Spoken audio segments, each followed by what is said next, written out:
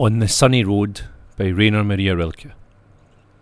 On this sunny road, within the hollow cloven tree, that now for generations has been a trough, inaudibly renewing a little film of water, I can still my thirst by letting all that pristine freshness ripple from my wrists through all my body.